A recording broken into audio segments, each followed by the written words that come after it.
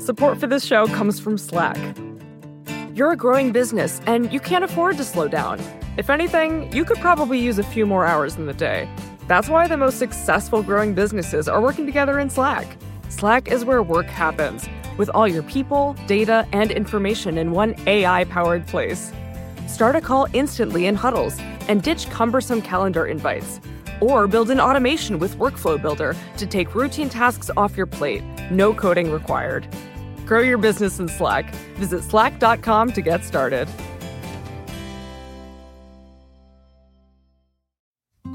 Support for this show comes from Sylvan Learning.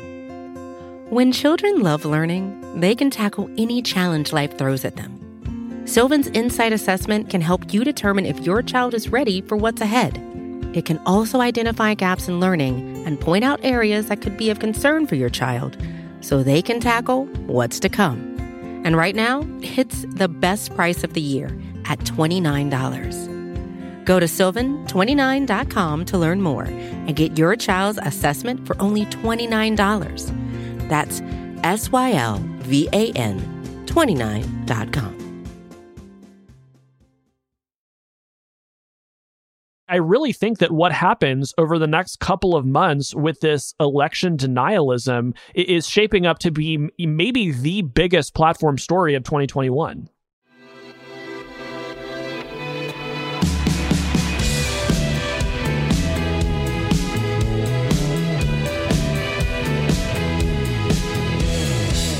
Hello and welcome to the Ezra Klein Show on the Vox Media Podcast Network.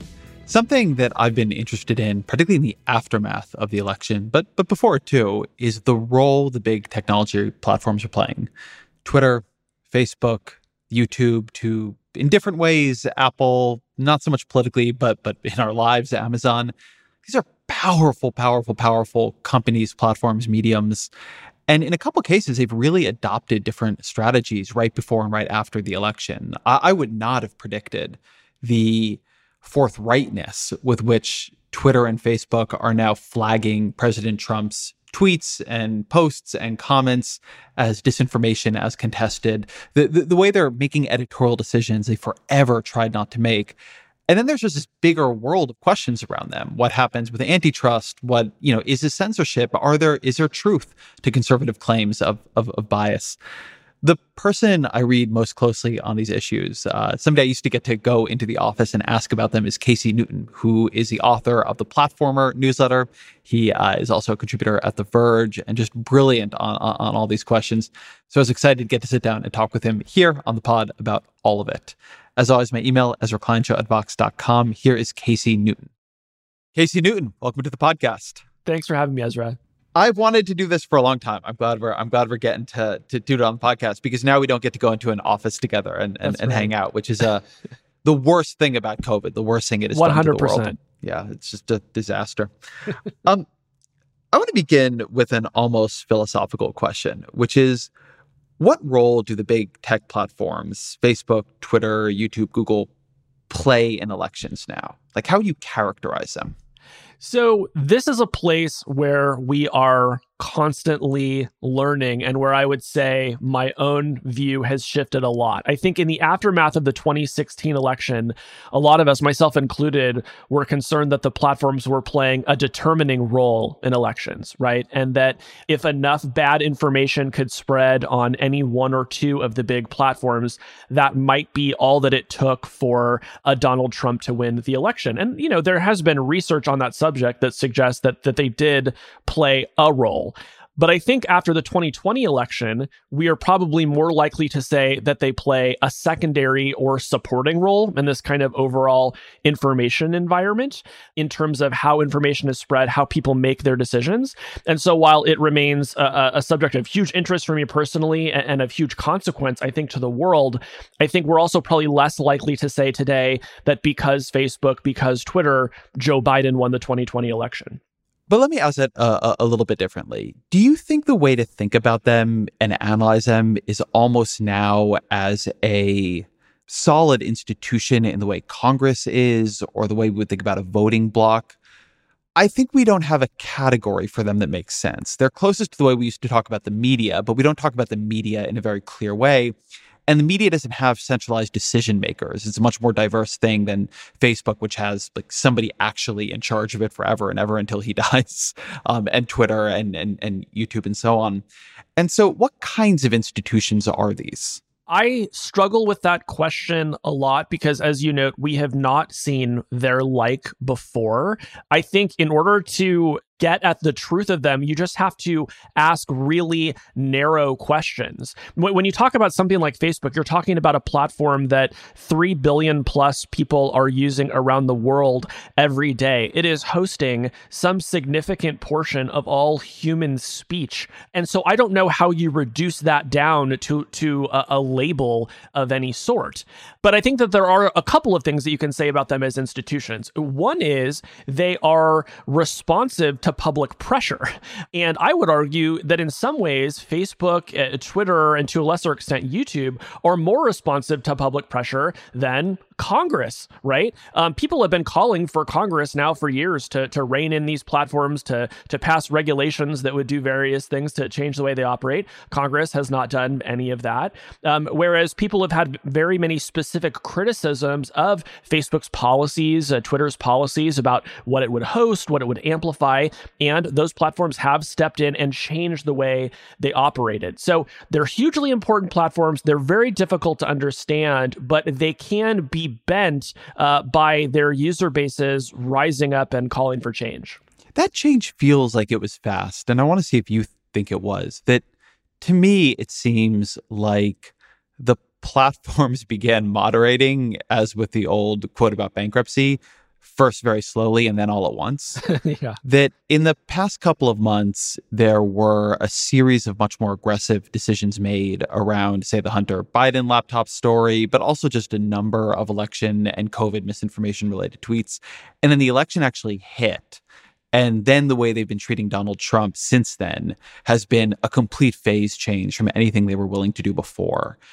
I'd like to hear from you, like, how you think we got to that place and why it changed so rapidly. Well, one, I hope we will learn more about that as great reporters dig in on that subject, because I suspect that there were meetings and that there were very specific calls made on some of the more specific issues. But, if you take a step back and you ask yourself what happened after 2016, which was the moment when the platforms started that gradual change, like the world basically gave them 3 instructions. One was you have to stop foreign interference on the platforms. 2 is you have to reduce the spread of this clickbait style misinformation, like that famous story, saying the Pope had endorsed Trump over Clinton. And then the third thing was this kind of more free-floating suggestion to protect the integrity of our elections, whatever that means. So they invest a lot of money in doing that. They get pretty good at 1 and 2, but then they have this third one, which is we have to protect the integrity of our elections. And what happened over the summer was Trump basically announced in advance everything that he was going to do that might undermine the integrity of our elections, right? He said, I am not going to accept the result if it shows that I lost. And he basically gave them a roadmap for building a policy that would allow them to try to hinder the spread of that kind of information. And so I think the result of 2016 was it sort of locked them in to a set of policies that would enable them to crack down on people who looked like they were trying to undermine democracy, undermine the integrity of our elections. And then when the election happened, there were just a lot of actions on the part of Trump and others kind of in his sphere. And they had locked themselves into acting because they had said they were going to.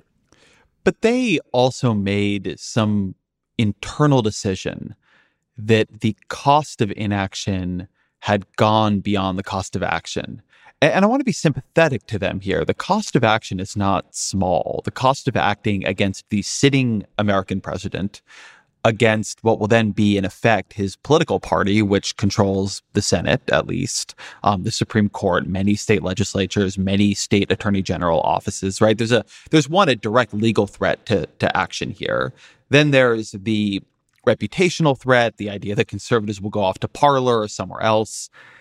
How do you think they ended up on the other side of it? Because I know you do this kind of reporting. So what do you think changed in the mind of, say, a Mark Zuckerberg or a Jack Dorsey, where they went from deciding the cost of action was simply too high in how they would be seen, to the cost of inaction was simply too high in how they would be seen? I mean, not to go back to 2016 again, but I think you cannot overstate the kind of deep scars that left on all of the platforms. Before 2016, these folks were seen largely as some of the greatest business people of their generation, as great innovators, as giants of business. And they came out on the other side of it and they were goats, right? And everyone who they interacted with in their own social circles felt really angry about what they'd built and really scared about it. And it wasn't just people in the press. It was former high-ranking Facebook officials coming out and saying, you need to delete this app. We don't know what it's doing to our children's minds. And that idea just spread like wildfire within Facebook itself. And so now when I talk to people who work at the platform, I'm as likely to talk to somebody who doesn't think Facebook is good for the world as I am to talk to somebody who thinks that it's great for the world. And so I really think it was that shift in their employee base that made them take a hard look at what they were doing. And I think you saw similar kind of dynamics unfolding inside YouTube and Twitter, where it was the employees who said, okay, we need to think about what we're doing differently. There is a cost to what we are amplifying, to what is happening on our platforms. And it was those things that I think like pushed them to take some of these more difficult policy positions. I want to talk about that internal political economy here, and I want to do so in a way that takes seriously conservative concerns. So Facebook, Twitter, YouTube, a couple of the others, these are massively powerful platforms and institutions now, just unbelievably powerful mediating players in a way we've never seen before. And it is the case that given who they attract and where they are located, their employee bases are very left-wing compared to the country, very left-wing. Like, I know people who work there, you know people who work there. This is probably less true at the top. Like, I would call Mark Zuckerberg a center-left political thinker, but within his employee base, which is very, very, very important to Facebook's future, it's much more left. And you wrote a great piece where you got a bunch of internal audio recordings of the employees pushing Zuckerberg and him saying, like, we have to remember that you are more left than our audience base. At the same time, the companies, they have something in common with media traditionally, which is that it does lean liberal in terms of who staffs it, and it doesn't want to be seen that way. And that's a space that can be activated by conservatives, a concern that can be activated that liberals can't, right? Liberals can't work the refs on Facebook in the same way that conservatives can in terms of wanting to be seen as neutral. Are conservatives right to worry that they're going to end up discriminated against, biased against in this world where the Facebook employee base is so liberal and politics is so polarized? Well, I think you can take a philosophical position that platforms should not moderate as much content as they do, right? Like, there are plenty of reasons why you might not want a Facebook or a Twitter to try to remove misinformation from the platform. I think some of the most persuasive discussion of that we've seen this year came earlier in the year when the World Health Organization was telling people not to wear masks as the pandemic started to spread. And it was people on Facebook and Twitter and other social platforms saying, hey, wait a minute, it seems like wearing masks would be really effective. And if the platforms had taken a really hard line there and gotten rid of everybody saying wear a mask, it would have been worse for us. And so I am sometimes sympathetic to the idea that we should not, put in the hands of these platforms who, generally lack expertise on solving, very nettlesome questions of, public health or whatever the issue might be, to have them come in and say, here's what's true and what's not. So, to that extent, I'm sympathetic. On the other hand, though, the history of conservative media is to simply say that, any non-conservative media is censoring their views. And we've just seen that, play out from talk radio to Fox News and now onto the platform. So I do see it as kind of just a continuation of that working the refs. But I'm willing to admit that there is there's a germ of something in there that's worth talking about. But there's something here which seems to me to be particularly difficult right now, given the structure of the current Republican Party. So I think you would agree, and you've written more or less, that what Mark Zuckerberg wants to do is be seen as in the middle. He wants to be seen as neutral. And he's now facing the problem that the New York Times faced before him, the Washington Post, that all of us face, which is reality isn't neutral. The Republican Party, particularly in its Trumpist era, although not only, I mean, the seeds of this were planted much earlier, think of Sarah Palin and others, but just is not operating by the values that Mark Zuckerberg holds in terms of discourse, like empirical rigor, etc. And so you have this unsolvable problem, which is that a neutral approach to the way the two parties are acting would lead you to heavily favor the Democratic Party. And that's in some ways how the system should work, because that will then create an incentive for the Republican Party to hold itself to higher standards. On the other hand, neutrality as an outcome, a perception, is not based on whether or not you are applying consistent standards, but whether or not both parties appear to be treated equally no matter their behavior. And so you end up with this endless problem between, are you trying to apply neutral standards, or are you trying to create a blindly neutral product? And that strikes me as a tension that the platforms have endlessly been in over the past couple of years. They've wanted to say they're doing the first. They've often ended up doing the second. And then after the election, it became impossible and they had to choose. And it seems like they've more or less chosen the first. I think that is right. And I've asked the executives at the highest levels of these companies, do you think that this center can hold? And what they've told me is that is the open question. They don't know how it's going to play out. But I think it's important to keep in mind, these platforms are designed as businesses to host as much speech as they can, right? It is not in their interest to create a platform that only Democrats or only Republicans want to use. So just the structure of the business is what ties them to that neutrality.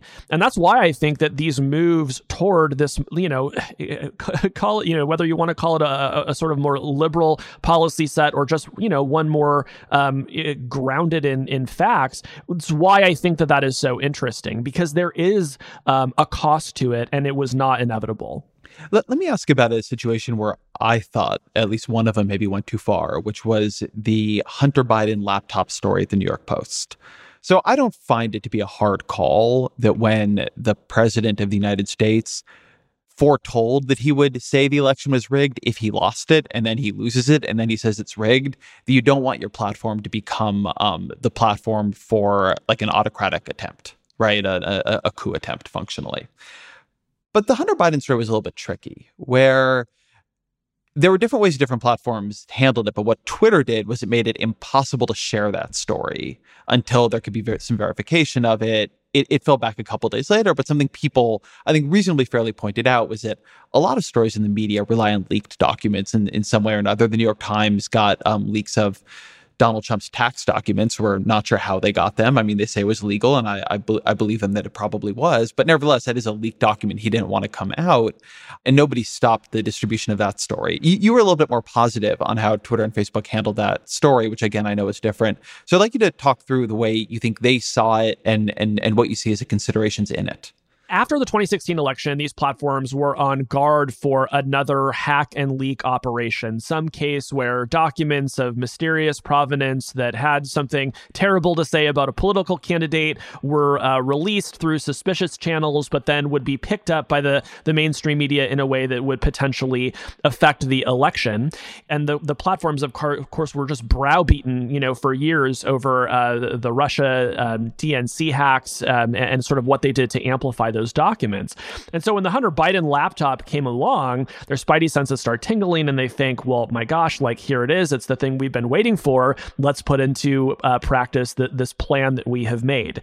And I understand why people think that Twitter went too far. Facebook didn't go quite as far. Maybe it was wrong of Twitter to say you can't even share this link via direct message. That is a pretty crazy restriction to place on a piece of content that was published in the New York Post. But at the same time, if you step back and you look at what that approach did, I think it was two things. One is it shifted the conversation from the story about the laptop to the suspicious nature of the story itself. And it really kind of recast the narrative away from the specifics of what was on the laptop to what exactly, who found this laptop. And it gave the mainstream press a lot of reason to treat it with skepticism. And then the second thing it did was it just slowed down the spread of this story, right? So if you were to look even a week later, the Hunter Biden laptop story, that did great numbers for the New York Post. It was one of the most engaged stories and conversations on Facebook. But in those crucial early hours, Twitter and Facebook made everyone slow down and take a breath and ask themselves, what are we looking at here? And I feel like so many of the problems that we have on the internet are related to speed. And so I am generally in favor of things that slow the internet down just a little bit. That's an important point. I mean, Kevin Roose had this good piece that you've linked to as well, where he was saying that the way the platforms have begun to operate is slowing themselves down and breaking a lot of their features. And I keep seeing that and wondering, like, well, shouldn't that make us wonder about how good this level of speed and these features really are in the first place? Yes, 100%. Like, we just take it as for granted now that if, you or I fire off a really great tweet, it should be able to get 100,000 tweets in an hour, right? That just seems obvious. And I would suggest maybe it's not, right? Maybe if we built into these platforms some, circuit breakers, some mechanisms that just slowed their spread a little bit, we might be living in a world that made us happier. I've been a little bit more on Twitter recently because of the election, my own willpower is broken, and that's also where a lot of the conversation is right now. Yeah. And I will tell you, like I say this all the time, the tweets of mine that do get 60,000, 100,000, retweets and likes, they're not my best work. But there is a lure towards them, and that speed, it does seem to me to be a little bit bad. And this gets to a bigger question that I have about all of this, which is there a bigger lesson for the platforms to take from their success in 2020, where they began to slow things down? You've written that the core problem remains that the platforms are handmaidens in the spread of hyper-partisan information. Indeed, in many ways, they optimize for it. So in the worst versions, they're trying to slow that down, but they're still optimized for it normally, right? Yeah, that's exactly right. And that is a tension that I just think that they're going to have to confront more over time, right? The mechanisms that they have implemented are designed to thwart sort of the worst use cases in the most high stakes circumstances. But it's usually not election day in the United States or in any other country. And I think we do need to ask more questions about what these platforms are enabling day to day. What is happening inside the private groups? What tweets are getting the most retweets, and what kinds of politics are they encouraging? So there's just a lot more to be done there. So when you then go forward from the New York Post story over to some of the things we began seeing in the election, what in your view at this point are the revealed red lines for the platforms that actually makes them act now? Because there's always like what their terms of service say and then what they do. Like, what do you think we've learned about what really will trigger a response? I would frame it a little bit differently. I think the story is about their increasing confidence about making what are fundamentally editorial decisions, right? You go back 5 or 10 years ago, Facebook, Twitter, YouTube, they saw themselves as infrastructure, just like, the gas and electric company. They did not want to make any decisions about what people were saying unless it crossed some really, terrible line around, violence or pornography. But as they have grown up and as what has transpired on those platforms becomes more important, they have come to understand that they have real editorial responsibilities and that they need to exercise that in order to create a product that they can feel good about and that will attract people who want to come and work for them.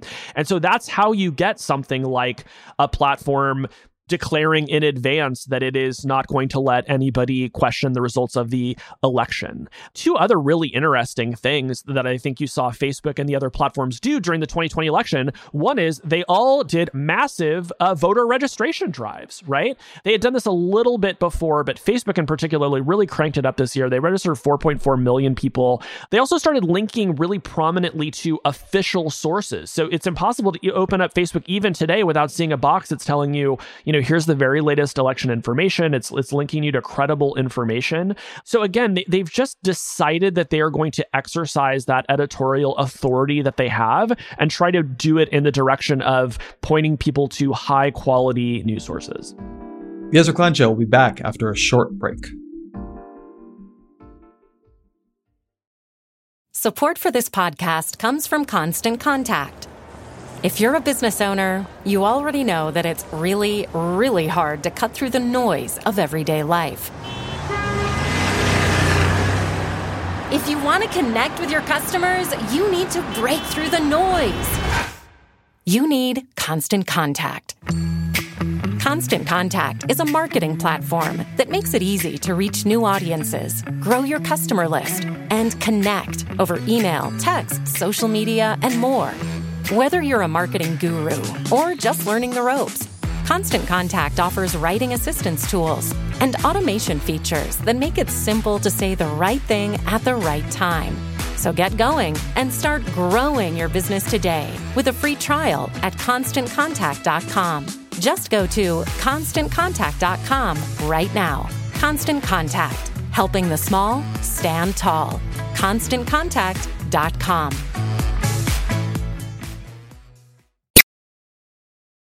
What do you think happens to Donald Trump on these platforms when he's out of office and lacks some of the atmospheric protections of the presidency and his inherent newsworthiness as president? Really great question, and maybe the thing that I'm the most excited to find out in January or February next year. What people are asking is, will Trump get banned? I think this question feels particularly acute on Twitter, which, as we know, is kind of his home base. The best guess I have on that is it depends on how directly he incites violence.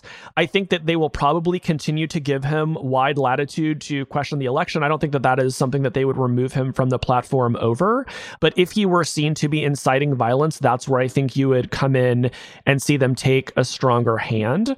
I think on Facebook, the question is a little bit different because I don't think it's really the president's posts on Facebook that are giving people a lot of anxiety. I think it's more about what is happening in Facebook groups, discussions of the election, discussions of what might be done about an election that millions of people will by that point believe to have been stolen.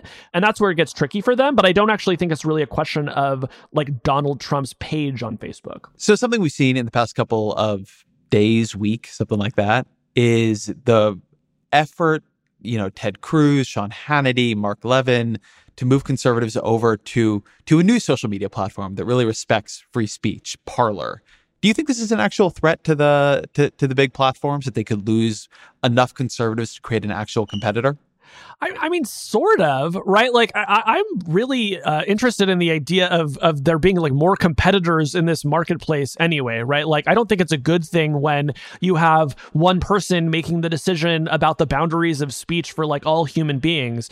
And it makes a lot of sense to me that as some of these platforms decide to exercise more editorial discretion over what's on them, that you would see alternatives pop up. So I think like in the abstract, yes, it's great that there are platforms out there that want to take a different approach to content moderation. Unfortunately, like a result of that is that some of these platforms are going to wind up hosting a lot of really terrible stuff, and we're just going to have to keep an eye on it. But I want to go in on this a little bit more. One thing that came up a couple years ago was this idea that if Twitter and Facebook and Instagram, or whoever, banned people like Milo or Alex Jones, it wouldn't matter because they would just go somewhere else and they would begin to create, Gab would become a competitor or something. And something that was always striking to me is those bans worked pretty well. Those guys really did reduce in influence after that. And so we know that social media platforms have really big network effects attached to them. And so I genuinely wonder if it is actually possible to create ideologically based competitors, in part because what makes these platforms so powerful is that most people aren't on them for politics, right? I mean, Facebook would be a lot less powerful if it were a politics website, but you're there to look at pictures of people you dated in college and see your friends' babies, and then politics is there too. Whereas if you create something built around the other axis, I don't know that really has enough value. Well, but at the same time, I mean, the history of the internet is there being forums that have attracted millions of people to explore niches, right? Like, I mean, that's, that is how Reddit works. People love going to these really nerdy niche forums to discuss their pet issues with like-minded people. And so I think that something like a Parler could work in that regard. One of the lessons of the internet is people will retreat to echo chambers sometimes when given an opportunity. Now, at the same time, what you lose when you do that is, as you note, the ability to amplify a message to a huge number of people, right? And so when you tweet on Twitter, your hope is not just that it's seen by your followers, it's your hope that it's seen by everyone in the world. And so Parler isn't going to have that for a while, but I don't think that fact alone would be why it wouldn't succeed. So something I want to talk about here is the way in which platforms sometimes get blamed for misinformation, disinformation, or I would also just say like poor prioritization that is also the result of just the mainstream media. So you've written a bit about this recent bit of research out of Harvard called Mail-in Voter Fraud, Anatomy of a Disinformation Campaign. And can you talk a bit about it and how it should make us look at where platforms sit in the broader media ecosystem? Yeah, so the study just tried to answer the question of what most effectively spreads misinformation. And they took a look at the case of mail-in voting, and they found that, to the extent that people believed it was a fraud, it was people who were watching those stories in the mass media. So it was, Fox News and other sort of mass media conservative outlets. They didn't let the platforms off the hook, though. What they said was they play a secondary supporting role. So you see a story on Fox News, it outrages you, you get on Facebook and you talk about it. And that, I think, was a really important bit of research, although, of course, we should continue studying it and we should test it in other ways. But if that's the case, it means that we're not going to be able to solve the misinformation problem at the platform level. And I think anybody who looked at the past 4 years would understand intuitively why that might be true, right? The biggest spreader of misinformation in the United States for the past 4 years has been the president. And so to try to ask the question, how are we going to solve that at the platform level, I think gets it backwards. So on that note, I'm trying to imagine the world that seems to be being built in front of our very eyes and how platforms, media organizations, etc., are going to react to it. So if you have a Republican Party that is simply convinced in an ongoing way that the election was stolen from them and that is spinning further and further out into a worldview built on a lot of disinformation, I don't know how you hold any of this together. And maybe you just literally can't. But something I think you see with the media, something I think you see with the platforms, is that for any of this to work, for there to be reasonable options that you can actually put into play, you need a certain level of adherence to norms. You need a certain level of responsibility from key actors and key opinion leaders. And if you don't have that, and all of the energy and all of the weight that goes on to the rules being put down by outside players, that there's never a way to have legitimacy in that. And so you just are guaranteeing a world in which things are seen as biased and things are just endlessly fractured. Do you think that's too dark? No, not at all. And in fact, I thought the piece that you wrote about the idea of a Trump autocracy in exile was really smart. And I wound up sort of writing a piece reflecting on what I thought it could mean for a platform like a Facebook. And let's just stick with Facebook for a second. They made what I would say is a belated call to ban QAnon from their platform, but it was ultimately a pretty easy call. This is a movement that's linked to a lot of real world violence, and the views themselves are just absolutely no basis in reality. But sort of project forward and say, well, okay, what if the movement is just tens of millions of people who think that the election was stolen? You can easily imagine that hardening into some set of conspiracies, but it's going to represent potentially a huge portion of your American user base. And I don't understand how a platform could ban all discussion of it, even if it is false, without just creating creating huge problems for their business. So I really think that what happens over the next couple of months with this election denialism is shaping up to be maybe the biggest platform story of 2021. Then let's move on to some of the other things that might happen in 2021, because I've been very interested in what a Joe Biden tech agenda might look like, in part because there is a good competition in the primary, and actually even to some degree in the general, for who is a candidate least interested in using new kinds of technology. Yeah. But I do think Joe Biden was the winner there. And in a way, I think it was helpful to his campaign, which has never got involved in the Twitter narratives. It just understood politics very differently and was interested in a very different sort of world of politics. And I think that kept it on message in a way that some of the other campaigns weren't able to. But Bernie Sanders, gave a very funny answer to the New York Times editorial board when asked about Twitter. He's like, I don't use any of that, basically. Right. Yeah. But do you think, and do the people you report with on the platforms think there's any kind of serious tech regulation agenda coming, or even, in your view, that there should be? Honestly, the people I'm talking to at platforms have just been so focused on the election and its aftermath that, I think that they'll think it is a gift when they are able to just focus on the tech agenda full time and not this question of, is Trump actually going to leave the White House, which is where I think, their minds are right now. But, to the question of what regulation might come, I was always tickled by the idea that Joe Biden and Donald Trump had the exact same position on Section 230, which is this section of the Communications Decency Act that limits platforms in most cases from liability for what their users post. And both Biden and Trump said, you got to get rid of this thing. Of course, they have very different beliefs on why that should be the case. And, I'm not even sure their views, either of them really are very coherent there. But both of them seem to be hugely frustrated with the platform's moderation policies. And I do think it's reasonable to assume Biden will have something to say about that in the years to come. I think the more threatening question existentially for the tech platforms, particularly Google, but also probably Facebook, is what is going to happen with these antitrust cases. We have an antitrust lawsuit that is now unfolding against Google. Most of the people I've talked to expect that the Biden administration would continue that lawsuit.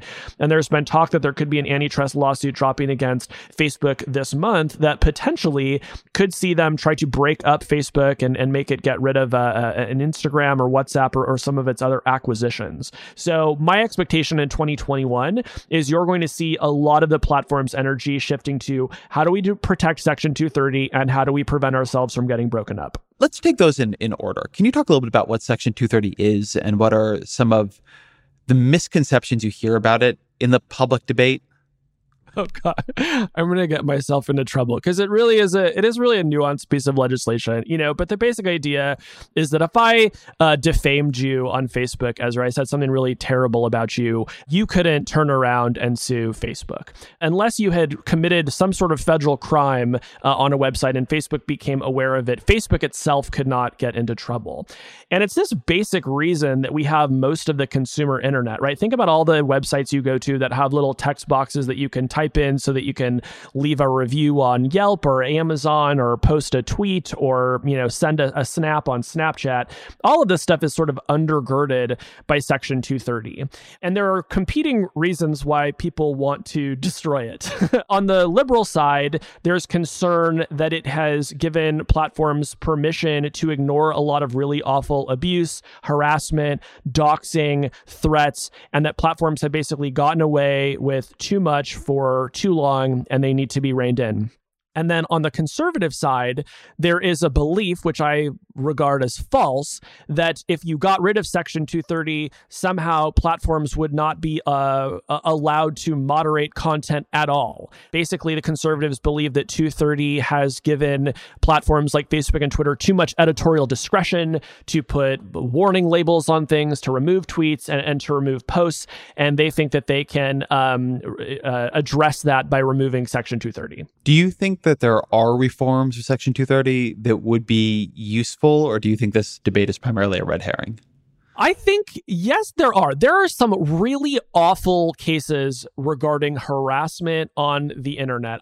As a gay guy, I will never forget the story of the guy who had an ex that just used Grindr to send hundreds of men to his door every single day, expecting sex and drugs. And it was just a terrible person who was misusing Grindr. And when the poor victim tried to turn around and sue Grindr, Section 230 has basically made that lawsuit impossible. What I would like to see is the country just take online abuse and harassment more seriously and pass more laws and penalties for harassing people. And I think if we did that, there might be some reduced pressure on the platforms to be the primary mechanism for which we obtain that. But yes, it is definitely the case that there are problems with Section 230, and it could stand for some kind of attention. But I would also say that we have seen Section 230 reform in the past decade. This law FOSTA SESTA was passed. It was passed under the banner of eliminating child trafficking. But what it did in reality was just eliminate like personal sites from the internet, because all of a sudden, a Craigslist could be held legally liable if any form of trafficking was ever found to take place on the site. Sex workers found that using the internet to post about their businesses actually made their work a lot safer. They've now been driven off the internet into really unsafe conditions. So you sort of run into a lot of bad unintended consequences when you start meddling with Section 230.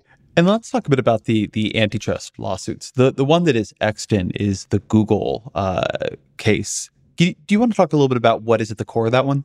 So the heart of the Google antitrust case is that it has a monopoly in search, and it is illegally maintaining it by paying off other big actors like Apple billions of dollars to ensure that it is the default search engine. So Google pays Apple billions. Whenever you use your iPhone and you do a search, Apple, gets a little chunk of that. But because of that, it's really hard for a competitor to come along and create a better search engine. One, because it doesn't have the billions of dollars, it doesn't have the access to Apple, and it's not gaining the advantage just from all of the data that is exchanged in that case to improve its own search engine.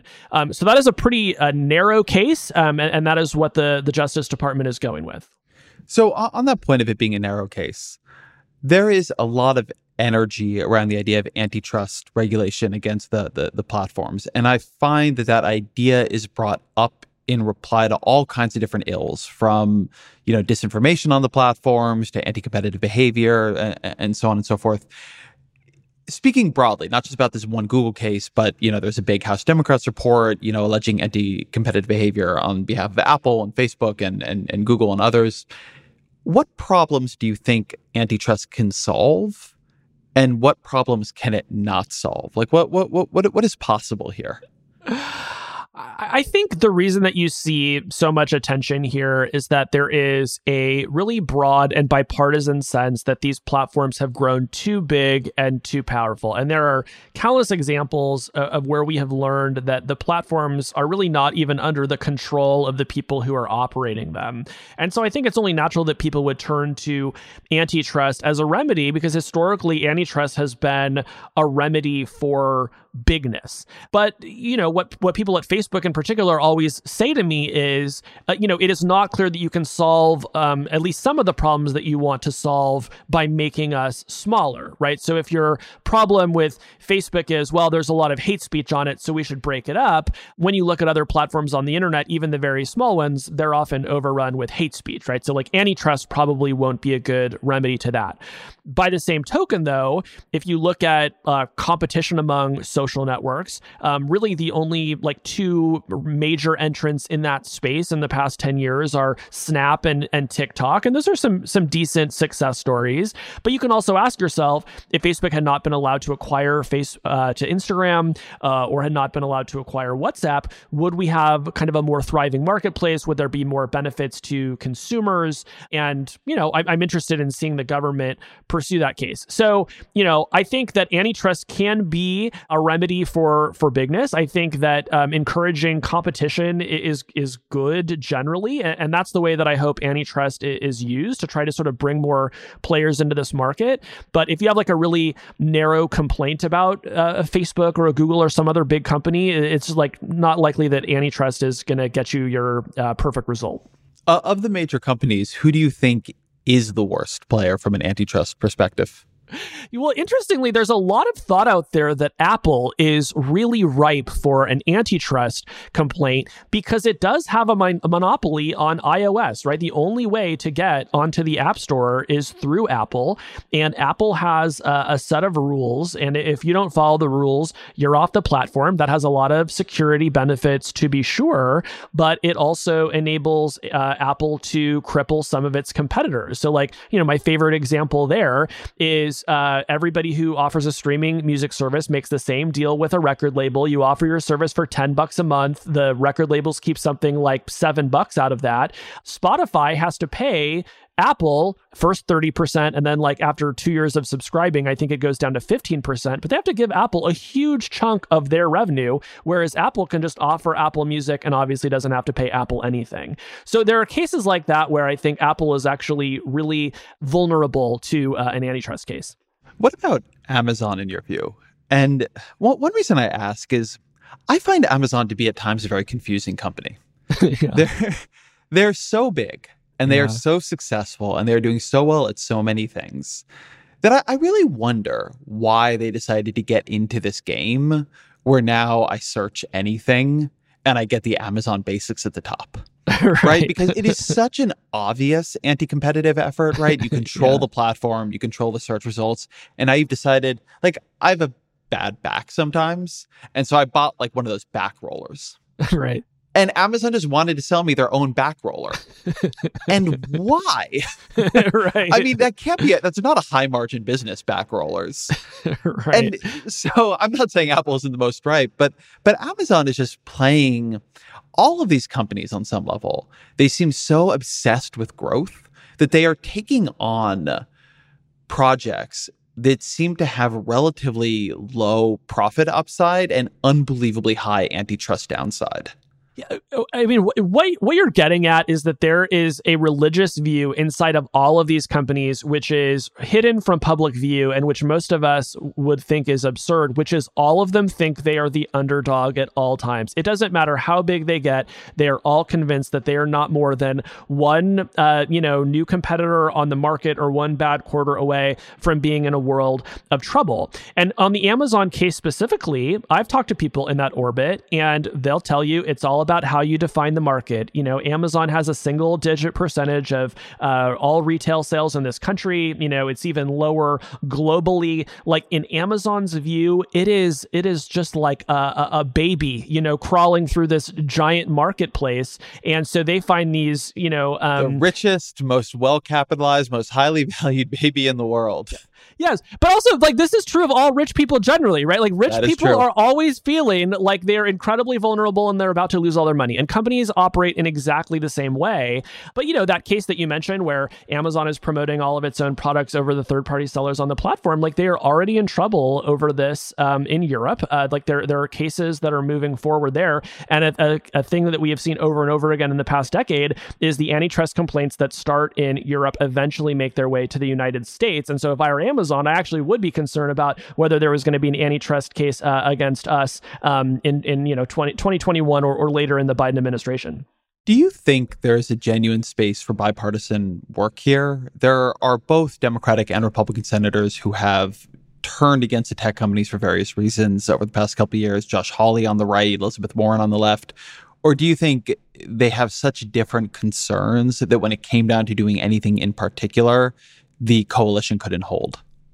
I think there are good pro-business reasons to break these companies up and have more entrants into the marketplace. And I can see Republicans and Democrats coming together on that point. When you look at the antitrust report that the House put together this summer, there was actually a huge overlap in the agreement between the Republicans and the Democrats. It all just sort of fell apart in, well, what are the proposed remedies? But I actually thought that report was more bipartisan. It turned out more bipartisan than I expected it to. So I would say that, all is not lost there.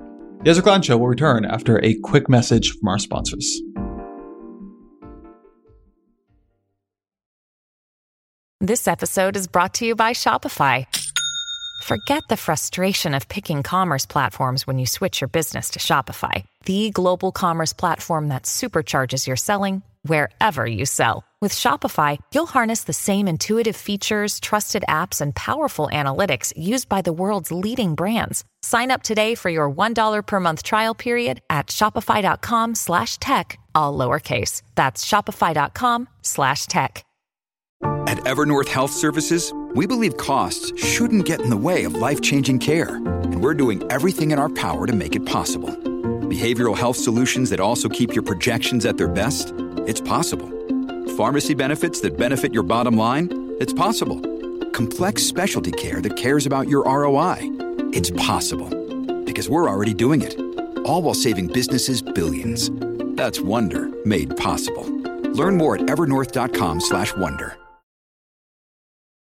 We've not talked in this conversation, and it's a failure of mine, very much about YouTube.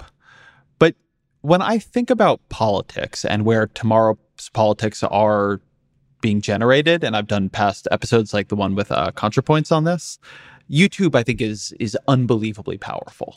And also, in many ways, a much less visible situation. There's less data that lets you know easily what's going on across the platform. Their moderation strikes me as much worse. I'd be curious how you assess YouTube from the point of view of not so much the antitrust conversation here, but the broader conversation about politics and moderation and radicalization. I'm glad you bring it up. It tends to be, if not a blind spot for me, then also something that I just don't pay enough attention to for some of the reasons that you mentioned. You know, it also just takes longer to watch a 3-hour hyper-partisan video than it does to quickly scan a tweet or a Facebook post. And so there are just all these reasons why YouTube goes a little bit under the radar. And I do think that we need to pay more attention to them as reporters, as academics. YouTube has not enabled much academic research on the platform at all. It does not offer any tools to understand the performance of most individual videos or channels over time. And I think that on policy stuff, they often lag behind Facebook or Twitter. They're very happy to let Facebook or Twitter take the lead, often because, you know, they're the punching bags that the folks in the press and regulators go after first. For example, during the election, YouTube made no policy around what would happen if someone claimed the election was stolen. And now, predictably, you're seeing videos get millions of views that say the election was stolen.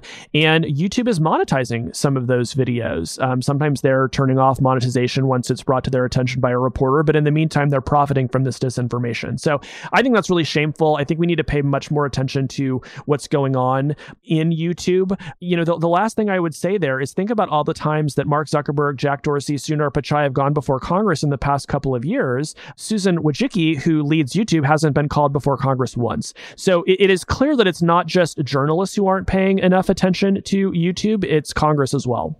Yeah, the toughest interview I've seen with her came from Vox's own Enrico's own Peter Kafka at Code Conference a couple of years ago. Yeah, that's right. Let me ask you something about the names you just mentioned. When you think about that group, Zuckerberg, Dorsey, Wojcicki, Sundar Pichai, Tim Cook, how do you assess the differences in the way they see their platform's roles in the world? Like they have so much power over their platforms. It's actually quite important to understand their ideologies. How are they ideologically different from each other in broad strokes? Yeah, I think of the CEOs of the big social platforms, the ones that I believe are most engaged with the ramifications of what they are building are Mark Zuckerberg and Jack Dorsey, which would make a lot of people laugh because those are probably the two platform CEOs that people are the most at. But if you look at who has been interviewed about these subjects the most, who has said the most, who has adopted the most policy changes to their platform in response to complaints, I would say it's those two, and there's no real question. I think Sundar Pichai has done very little public reckoning with what YouTube is and does. I could scarcely point to an interview where he has reckoned with that at any length. And if you asked Tim Cook about the App Store, he'd say it's an incredible engine for business, and that's about all he has to say about it, right? So, you know, the CEOs that get the most questions about these things, I think naturally tend to understand those issues better over time. And the ones who get a pass are happy to stay out of the limelight. It's like, it's funny, Ezra, like we're talking about these platforms as these like giant unknowable monoliths, which they are. But if you're the CEO, you're thinking about it as like a quarterly public business, and you have to, return money to shareholders. So there's often just a huge disconnect in what these businesses are day to day and the way that folks like you and I talk about them, even though, I would argue the conversation we're having is, much more urgent than how Google or Facebook performs next quarter. Yeah, I have this half-baked theory that particularly for organizations like these, they begin as a mission, they become a business, and then they go back at some point to being a mission if they keep growing. And that different players here are in different parts of that curve. Like, I think Facebook really went through like, it's a mission, it's an unbelievable business, and like Mark Zuckerberg is the greatest businessman of the era. And then like he's had to go really back into the question of what sort of mission is it, and what are we doing here, and how much do the profits matter? And obviously they matter a lot to him. It doesn't stop being a business, but the calculus begins to change, partly because you also begin to care about your legacy and so on. Dorsey had to go back into Twitter like it was a bad business. They've made it a somewhat better business, and that's like allowed again more focus on the mission. YouTube just still strikes me as more thinking of itself as a business. Like it never quite figured itself out effectively as a business. It does make a lot of money, but it doesn't see itself as having, I think, the dominant trajectory going forward that has both given it the centrality in terms of people's scrutiny, but also then a little bit of the space to ask like what it is and what it is trying to do in the world. And Apple just weirdly was always a business, right? I think in some ways it's different than the others in that it is always a business. Same with Amazon. But yeah, there's a funny interplay between the mission driven and business driven dimensions of these other organizations and their CEOs. And those CEOs, they really make different decisions and say different things depending on which phase and era you catch them in. It's also one reason I think the sort of antitrust big and small thing, I tend to be on the side of a lot of the antitrust ideas for breaking some of these companies up for business and smallness and competition reasons. But it's also true that businesses throwing off monopoly profits are more willing to take risks to accord to a social mission than the businesses that are like fighting and scrapping to make their way up. I always think there's actually a little bit more tension between the regulatory agenda and the antitrust agenda here than people want to admit. I think that is true. And yet I don't think YouTube has a social mission, right? Like even Twitter, which is much smaller than YouTube, at least came out a couple years ago and said, we want to create healthy conversations on our platform. And I think we would all agree that Twitter has not made a ton of progress in creating healthy conversations. But there are some, and it is probably better, in some ways we could name than it was 2 years ago. That at least is a point of view. YouTube does not have a point of view, right? To the extent that Google, the parent company, has a point of view, it's like information should be like broadly accessible and free. And that's okay. Like that's a real mission. But I think YouTube in particular is a very different beast. And I wish it did have a point of view on what it thought belonged on the platform. Because if you don't have a point of view, then you're simply defined by the things that you won't allow on the platform, which leads us to all of the debates that we've been having now for the past few years. I think that is a good place to bring it to an end. So let me ask you, what's always the final question here is, what are 3 books you'd recommend to the audience that you've loved? Well, I mean, hopefully by now people are just salivating to learn more about these tech platforms and want to know maybe about like who works there and how these things came about. And actually, there were 2 great books that came out this year that I recommend on that subject. One of them is Facebook, The Inside Story by Stephen Levy. It's an authorized biography of Facebook, and it will sort of tell you where this thing came from. And it also goes through the 2016 election in really great detail if you're sort of curious about what happened there and how it changed the company. And then No Filter, The Inside Story of Instagram, is by Sarah Fryer, and that tells the story of that company and its acquisition, but it also tells kind of a sort of moment in time story about the rise of Twitter and Snapchat and some of that next generation of social platforms. And then, I don't know about you. Well, I know you read, books at a staggering pace, but I found that the pandemic destroyed my brain. So the only book I have read during the pandemic, but I did love it, was Caste: The Origin of Our Discontents by Isabel Wilkerson, which is just, got a lot of attention this year. This amazing sort of reframing of American history as a story about social caste. And I think about it now basically every day. So those are 3 I would recommend. Casey Newton, you write Platformer, which everybody should subscribe to, and are at The Verge as well. Thank you very much. Thanks, Ezra. Thank you to Casey Newton for being here, to Roger Karma for researching, Jeffrey Geld for producing. The Ezra Klein Show is Vox Media podcast production.